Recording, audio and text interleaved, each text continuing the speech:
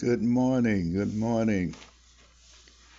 This is Ed of Ed's Bookshelf on this Sunday morning. I believe it's March the 6th.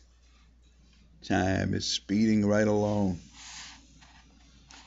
I have a poem for you this morning, as usual.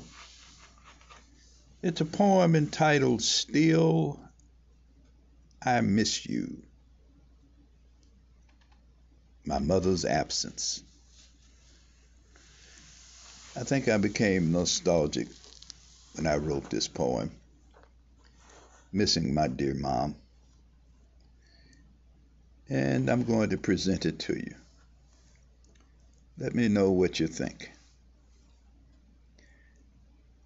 Again, you can always find Ed's Bookshelf on Spotify, produced by Anchor. Excellent company. Here we go. Still, I miss you.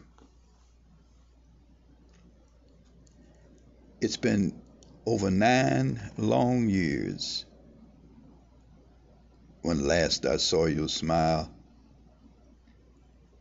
a frozen mask, a stillness strange, hid your eyes from me, your child. I think about you often there beyond the gaze of upward sky.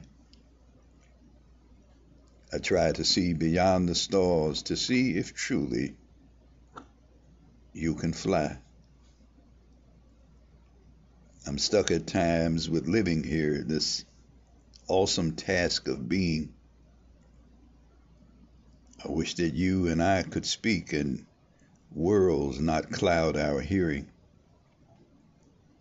encouraging one another like we used to, discussing great spiritual matters. We would drink coffee, black, and tea, grow happy, joyful, then much sadder. What's heaven like, Mother? Is there room for one more? Can I visit on occasion? Would you describe its decor?